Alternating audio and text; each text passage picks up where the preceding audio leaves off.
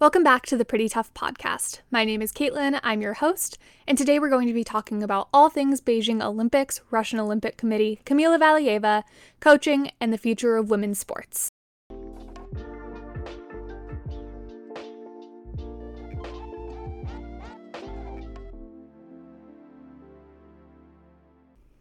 Okay, just as a warning before I get started, this episode may end up being split into two just because there is so much to talk about.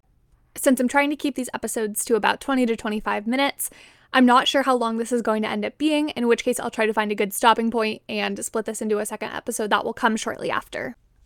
Also, happy Olympics season! I know that we are in full swing with all the figure skating events. Nathan Chen just won his gold medal recently, and congratulations, Nathan. His free skate was absolutely incredible. Both skates actually were. So if you're looking for something fun to watch, I highly recommend watching his skates and Jason Brown's as well. The team event has finished. We are well into individual events. I am so excited for Rhythm Dance coming up pretty soon here in the next couple days. It should be a fun one to watch. But fun and excitement of the Olympics and Nathan Chen winning gold aside, it's time to circle back to the team event. I'm actually not even sure I should say circle back, considering that there have been no medals awarded yet. And that is the very reason that I am sitting down to record this podcast episode today. If you follow figure skating news at all, specifically Olympic figure skating news, you have probably seen the circulations about the Russian team and why there hasn't been a medal ceremony yet. There is a lot going on and there is a lot to dig into with this that I think will be really interesting to talk about, but it is also kind of a serious topic.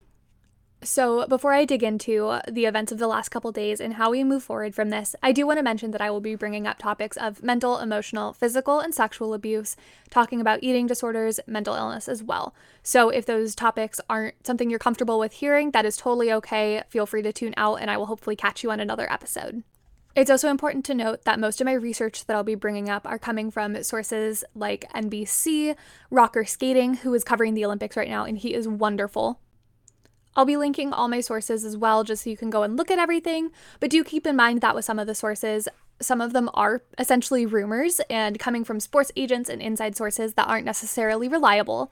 So please take all the information with a grain of salt. I'll try to mention what is 100% confirmed when I can, because there are some things that have been confirmed by reliable news sources, but a lot of this is still rumor and a lot of it is still unfolding as it is a legal matter.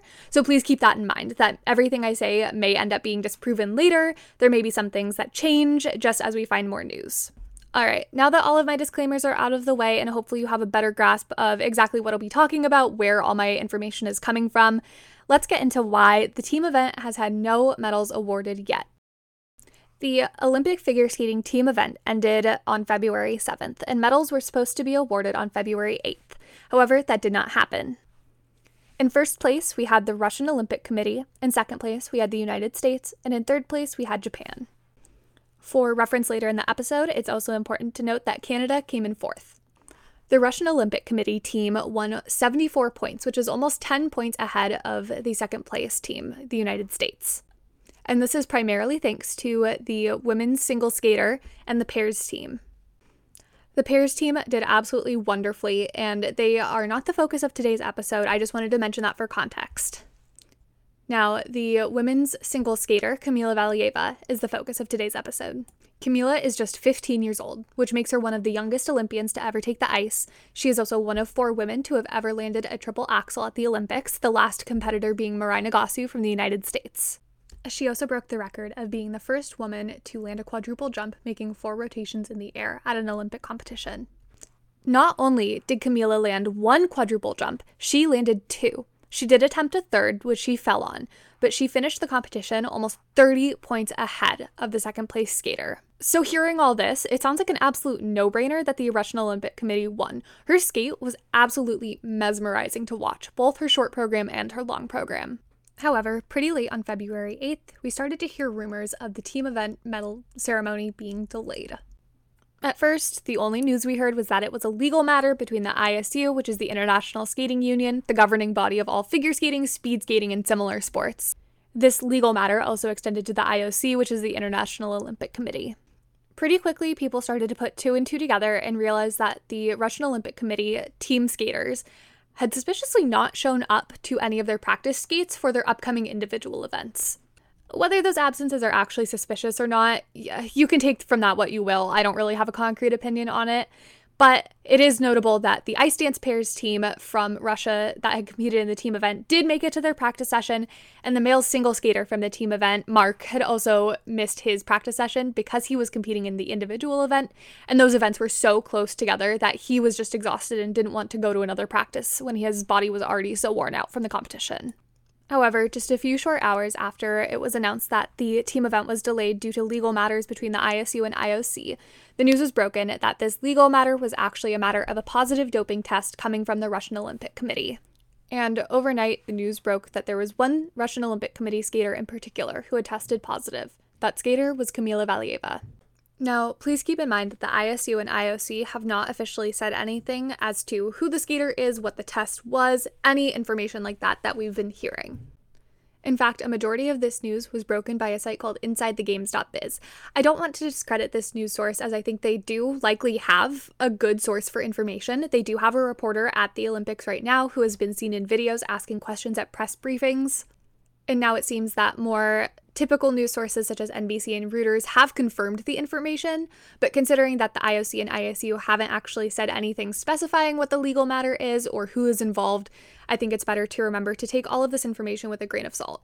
I am recording this episode on the morning of February 10th, just so we're all aware. If anything comes out after the fact, I'll be sure to link it on social media or in the podcast notes for this episode so that you can keep up to date. But the information that I'm working with right now is from this morning, February 10th. And most of our news about Kamila and the doping situation came from yesterday morning, February 9th. So we all woke up to the news that Kamila Valieva was the skater involved and that it was a matter of a positive test from December.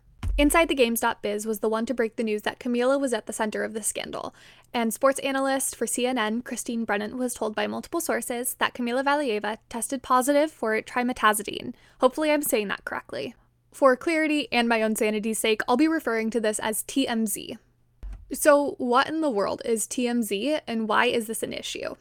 Once again, my information is coming from CNN Sports' Christine Brennan and her description of what TMZ is. According to the European Union's Medicines Agency, it's a medicine that's used to prevent heart conditions. More specifically, TMZ prevents angina attacks, which are when, due to physical effort, there's reduced blood flow to the heart and it can cause sudden pains to the chest, jaw, and back. And that doesn't really sound like it would be an issue for doping or be a substance that would be performance enhancing in any ways. However, this has actually been a banned substance for the Olympics since Sochi in 2014. It was listed in the World Anti-Doping Agency's 2021 prohibited substances under the category of a hormone and metabolic modulator. According to Dr. Elizabeth Murray, who's a pediatric emergency medicine physician at the University of Rochester's Medical Center, this drug actually makes your heart work more efficiently. So it gives you more stamina, it doesn't change your blood pressure very much or change your heart rate, but it makes it a lot easier to perform at a higher level for a longer amount of time. And I am by no means a scientist. I majored in English in college. So to give this drug a sort of Sparks Notes definition, if you will, is that it would give an already healthy athlete who doesn't need this to actually treat their heart condition, it would give them more stamina. It would give them the ability to perform at a higher level for a longer amount of time. So during a free skate, which is 4 minutes long, and Kamila is throwing jumps like quads, which are practically unheard of for women skating, it would help her be able to perform those more efficiently and not completely wreck her body while she's out on the ice for that amount of time. And that's what makes this treatment of TMZ essentially not doping, but a sort of performance-enhancing drug, which there have been a lot of arguments online about what TMZ would do and if it actually matters, if maybe it is just a non-performance-enhancing drug.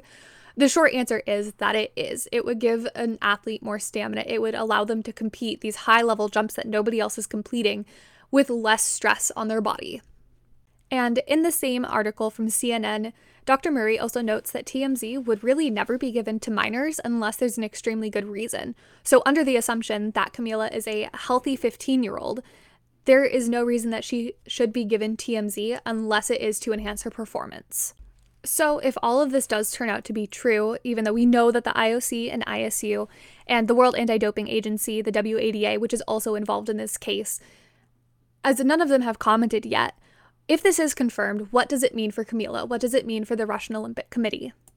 Again, referring to the CNN Sports article, There was a swimmer in 2014 from China who was given a 3-month suspension after they tested positive for TMZ, the same drug, so it can be imagined that a similar suspension might happen. Since Kamila is under the age of 16, which is usually the cutoff for harsher punishments for a positive drug test or doping, odds are good that she won't see extremely harsh punishment, which I will talk about later, that I think it's a good thing that she won't get super harsh punishment. But most of the rumored outcomes right now revolve around Kamila likely not being able to compete in the individual women's event, which is coming up in the next week or so.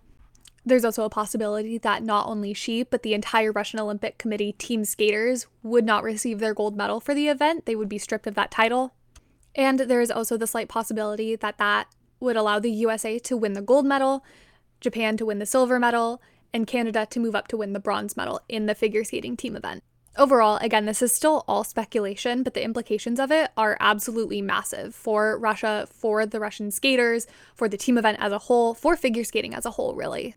Unfortunately, since the IOC, ISU, and WADA are all handling this as a legal case and nothing has really been confirmed or concrete yet, it's possible that we won't get team event medals for months, which is unfortunate for every party involved. And I can't imagine being in that position and not knowing where you placed or not knowing if you get a medal or not. But at the same time, considering that Russia is already not allowed to compete under their own flag and have their anthem played due to past doping issues, I do appreciate that the IOC and ISU is taking the steps to handle this as a serious. All of that in mind, though, I think that the implications of this are really important to discuss because it not only affects Russia, like I said, it doesn't just affect those skaters, but it affects the entire world. And I mean it when I say that I am absolutely devastated for Kamila right now and her future because of this scandal. If you have been on figure skating social media, seen figure skating fans on social media lately, you have likely seen quite a few people throw blame immediately at Kamila. And I just want to stop right now and say to anybody listening that that is unacceptable. Kamila is 15 years old. She is a child. As somebody who spent 10 years in the sport as a minor, obviously I wasn't at Kamila's skill level by any means, but when you are a child in this sport, it is very typical of you to just say yes to whatever your coach tells you to do. It is very typical to just listen to them and assume that they know best because they are the adult in the situation. And as a child, you want to believe the coach that is telling you to do all these things and leading you hopefully to success. And you may ask, well, where are her parents to step in? And unfortunately, parents are sucked into this too. I can tell you from experience, my mom and I both thought everything that I went through was so normal until we quit. And now, 8 years down the road, my mom and I will sit down and have lunch and talk about my experience in skating and realize how brainwashed we were to think that some of the stuff that we went through was totally normal. And my mom agreed to it. My mom is very overprotective. She is a total mama bear, and I love her for that. But even she was blinded by so many things that coaches said or was the culture, and that is the main issue here. When you're a child and your brain isn't fully developed, you're more inclined to just listen to the adults around you and think that they know what is best for you, even when it's not. And then on top of that, coaches have a power imbalance. They have the medals, they have the track record to prove that they can provide winners and make Olympic champions. So when you're in that environment, who are you to say no? Who are you to disagree? Kamila isn't at fault here. And I don't want to definitively place blame on any one person or any one group of people, as again, this is all unconfirmed. But if I were to look to anyone, I would look to the adults around her who have essentially failed Kamila by making TMZ a normal thing to take and assuming that that was just the right thing to do so that she could win. And I think that the As the Blade Turns episode of the skating lesson that came out yesterday really said it best in that this news, this decision, has effectively ruined a 15-year-old's life. To be honest, I spent most of yesterday morning listening to this news as it was coming out, trying to keep track of all the different sources and all the different rumors and what might happen. And I ended up just almost in tears thinking about Kamila and how she must feel being on the receiving end of all of this hatred and all of these rumors and being an actual child. And at the end of the day, like I said, this is not Kamila's fault in any way. So I think it's important to spend the rest of this episode talking about her coaching team and why there needs to be a change with skating, especially for young women as a whole. Kamila has been coached to this Olympic success by a woman named Terry. I don't know how to pronounce her last name, so I am not going to even attempt to say it here because I don't want to bungle it. But she has been notable for producing Olympic champions, for producing amazing skaters for the last several years. If you've watched both the Sochi and Pyeongchang Olympics, You will likely remember the names of Yulia Lipnitskaya, Evgenia Medvedeva, Elena Zagatova. And what all of these young women have in common is their coach is Eteri. Eteri runs a skating club called Sambo 70 in Moscow. And like I said, Sambo 70, Eteri, they're notable for producing Olympic champions who are extremely young, from ages 15 to 18 usually. And while Eteri herself does have a daughter named Diana, who is an Olympic ice dancer competing this year, and Eteri and her team do coach a lot of disciplines and a lot of different skaters, the most notable skaters to come from her club and her team are the young women. And I won't deny that these skaters that I've mentioned are absolutely incredible. If you go back and watch their skates from past Olympics, they are completely show-stopping. I remember watching Yulia Lipnitskaya perform in the team event and just being completely mesmerized watching her. This year, I think Sambo 70 has especially made a name for itself because of its quad squad, which are 3 young women, including Kamila, who are competing at the Olympics this year and all have quadruple jumps.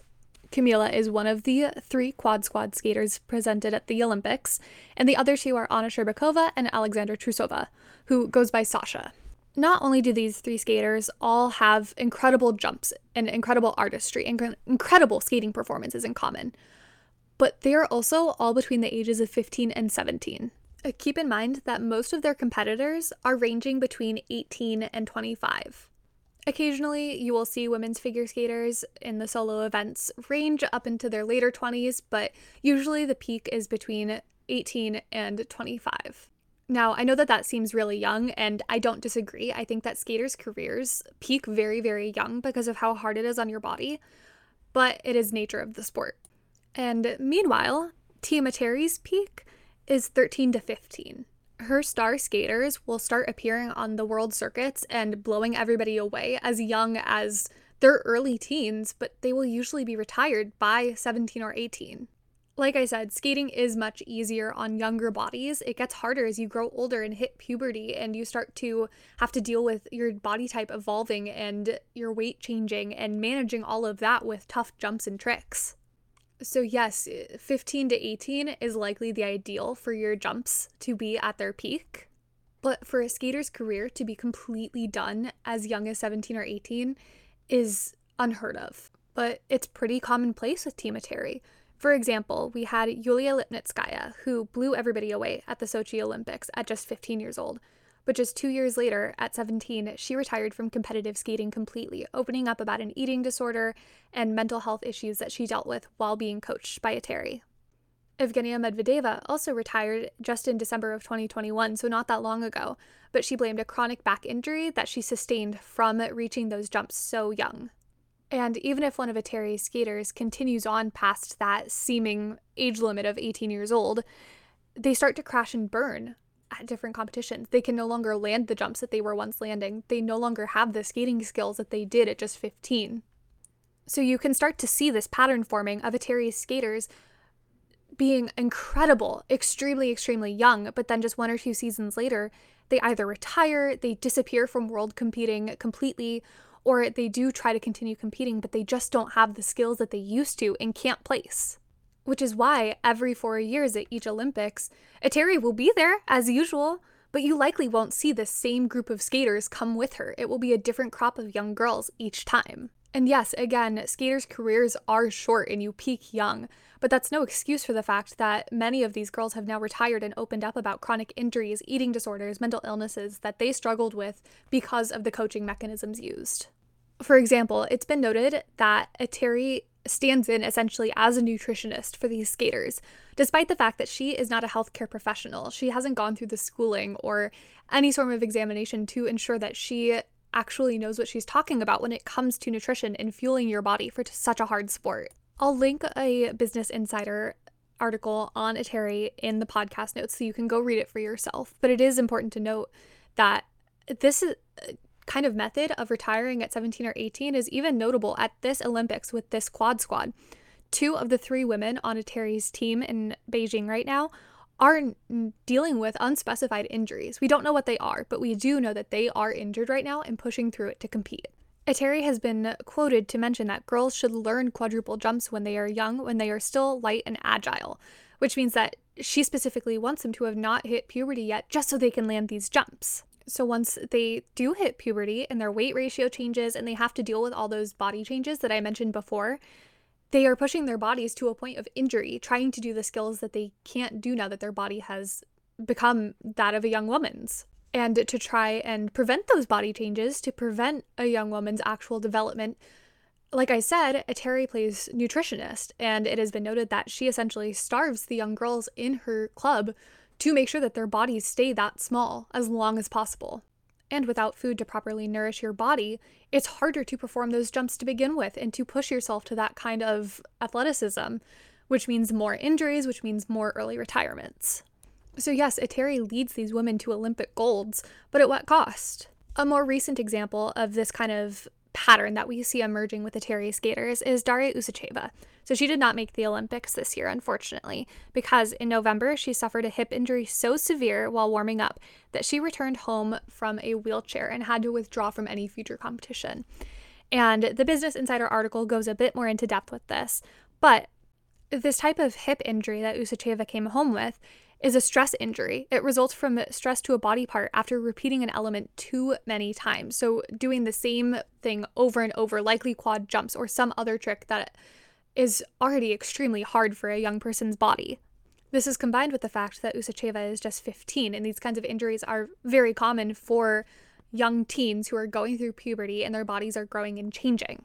Anna Sherbakova, for example, she's competing at this year's Olympics while apparently having an unspecified injury, but earlier she was dealing with pneumonia. She was very, very sick, and she still competed. After she got off the ice, you could see her using smelling salts, which is usually for people who faint, and she was very clearly having a hard time breathing and supporting herself through her program. Usually, as a skater gets older, they'll need to adjust how they train, how they jump. Like I've said before, they have to learn how to work with their new weight distribution and all the changes that have happened. But if you're still pushing and pushing for these quadruple jumps, that training doesn't change that much, which results in injuries like that. This is just a handful of the incidents that we've seen under Eteri's lead with the Sambo 70 skating club. But I think it goes to show pretty well that Kamila testing positive for TMZ isn't something of her own doing. It isn't a drug that she took of her own volition, because she is a child, and the skating club that she skates under is known to have these practices where you push yourself to the limit and you go as hard as you can, as fast as you can, just to win that gold. And if the adults around Usacheva are pushing so hard for her to land those jumps that she just returns home to Moscow in a wheelchair, who's to say that there's nobody stopping coaches from giving Kamila something like TMZ to make sure that she can last through those quadruple jumps in a free skate? And I know this sounds like I'm just ragging on the Russian skating team, but I promise I'm not. I really genuinely admire so many of these skaters, and I think that they are incredible, and the talent that they have is unmatched. And it is important to note that Russia definitely isn't the only country that has coaches like this. But I feel compelled to point out that, again, Russia as a country has not been allowed to compete in the Olympics since Sochi in 2014. Yes, Russian athletes still compete at these Olympics, but under a different name. So this year it's the Russian Olympic Committee. So yes, Russian athletes can still represent at the Olympics, but they can't actually represent their country. They cannot have the Russian national anthem played at medaling or the opening ceremonies or anything like that where it would typically be played. Russian athletes can also not compete with their flag flying at any event. So if you've been watching the figure skating events or really any other where you'll see a Russian Olympic Committee athlete competing, they will have a different flag. You may have noticed that there is a Russian sort of flag where it has their colors, but it's got the Olympic rings in it instead, because they can't actually fly their own flag. Now, the country of Russia was initially banned because of doping. So I think that's really important to point out as well, that this has been a repetitive issue, not just with figure skaters, but from the country as a whole and their athletes. For context, this ban stemmed from the World Anti-Doping Agency, which will likely be involved in Kamila Valieva's case at this Olympics. But it was found that Russian anti-doping officials were being bribed by Russian athletes or told about test samples so that they could make them negative, even if Russian athletes were doping. So when Russia's ban from the Olympics already stems from doping, it doesn't seem like too much of a surprise that this would pop up. And it is important to mention that Eteri's athletes have never actually had a positive test before this. They've always tested negative, and they are tested a lot, these skaters, because of Russia's past with the doping ban and because all her athletes win at all these events, so they are tested more as a result too. But while I wish that this news were fake and it would all just be disproven really quickly, because Kamila is so young and because none of Atari's skaters have ever tested positive for doping in the past, since articles and news sources like CNN, NBC, and Reuters, all of whom are fairly reliable, are starting to confirm this, it does start to feel like this is something that is actually happening. And whether it's just another loophole that Russian skaters were able to jump through and not test positive for whatever reason before, I don't know. But it is interesting to see this unfold, and my heart breaks for Kamila. This is obviously not her fault. It's a fault of every adult around her. Again, I don't want to place blame because this is all alleged. But if it is true and Kamila faces consequences for this versus her coaches and the adults around her, that would be really disheartening to see in the sport.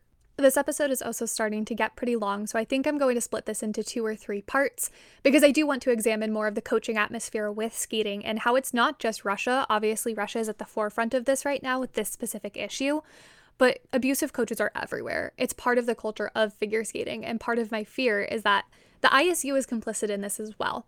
So I want to address that. But I do want to leave this episode off with just my sympathy for Kamila and hoping that this doesn't truly affect her, because I fear that being so young in this sport and having this scandal, not only could it ruin her skating career, but it could ruin her entire life. This could follow her around for the rest of her life, even out of skating. She might forever be known as the girl who got caught at the Beijing 2022 Olympics for doping when she's just 15, and this isn't even her fault. This is something that falls to her coaches and the adults around her failing her. It comes down to the environment of coaches where they do whatever it takes to win and push young women past their limit far too young just to get a medal. So to end this episode off, I guess I mention what my ideal hope is, what the best case scenario for this would be. Because Kamila is just 15, odds are pretty good that she won't face serious consequences for this, as 16 or 18 is usually the cutoff for suspensions, major consequences as an athlete. But I don't necessarily want the Russian Olympic Committee teams and coaches to get off scot-free for it, because obviously Kamila is a minor. I don't think that she should be affected by something out of her control as a child.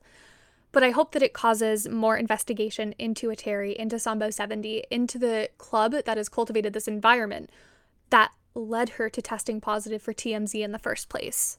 Athletes are really, honestly, in my opinion, never to blame for something like this, because there is this atmosphere of you just listen to whatever the coach says. Even if you're a grown adult, you've still been raised likely in this atmosphere of you just say yes to your coach, you don't listen to anybody else. And that can affect you even once your brain has developed fully and you are an adult who can make your own choices. It really does fall on coaches and athletes, parents and doctors, their environment, to cultivate that healthy atmosphere that focuses on healthy bodies, healthy minds, instead of just landing that quad and getting that gold medal. So as Beijing 2022 continues on, and as we see more figure skating events unfold and more medalists be coronated, I hope that you remember that all of this is still just a rumor. The IOC and ISU have stated multiple times that they cannot comment on this situation as it is a legal matter, so we may not have an official ending or an official story for months. In the meantime, what we can do is talk about the change that needs to be made in figure skating, talk about what led us here, how do we move forward, and that's what I'll be addressing in my next episode, because this isn't an isolated incident with Atari, it's not an isolated incident with Russian athletes as a whole, it's not an isolated incident amongst figure skating as a sport. It happens everywhere. So I hope that this episode was informative, that you learned something, and that you see a little bit more of what goes on with young athletes in figure skating, specifically women.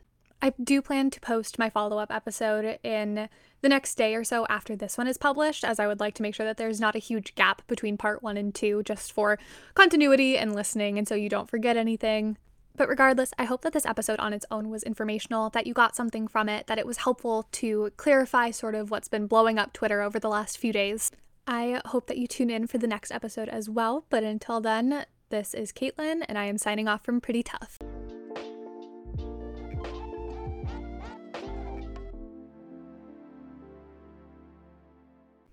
If you're an athlete competing in a women-led sport, past or current, I would love to hear from you. You can email me at prettytoughsports@gmail.com and I will get back to you soon. In addition, you can listen to Pretty Tough Sports episodes on Anchor, Spotify, and Apple Podcasts. And please connect with me on social media. I'm on Facebook, Instagram, and TikTok, all at Pretty Tough Sports.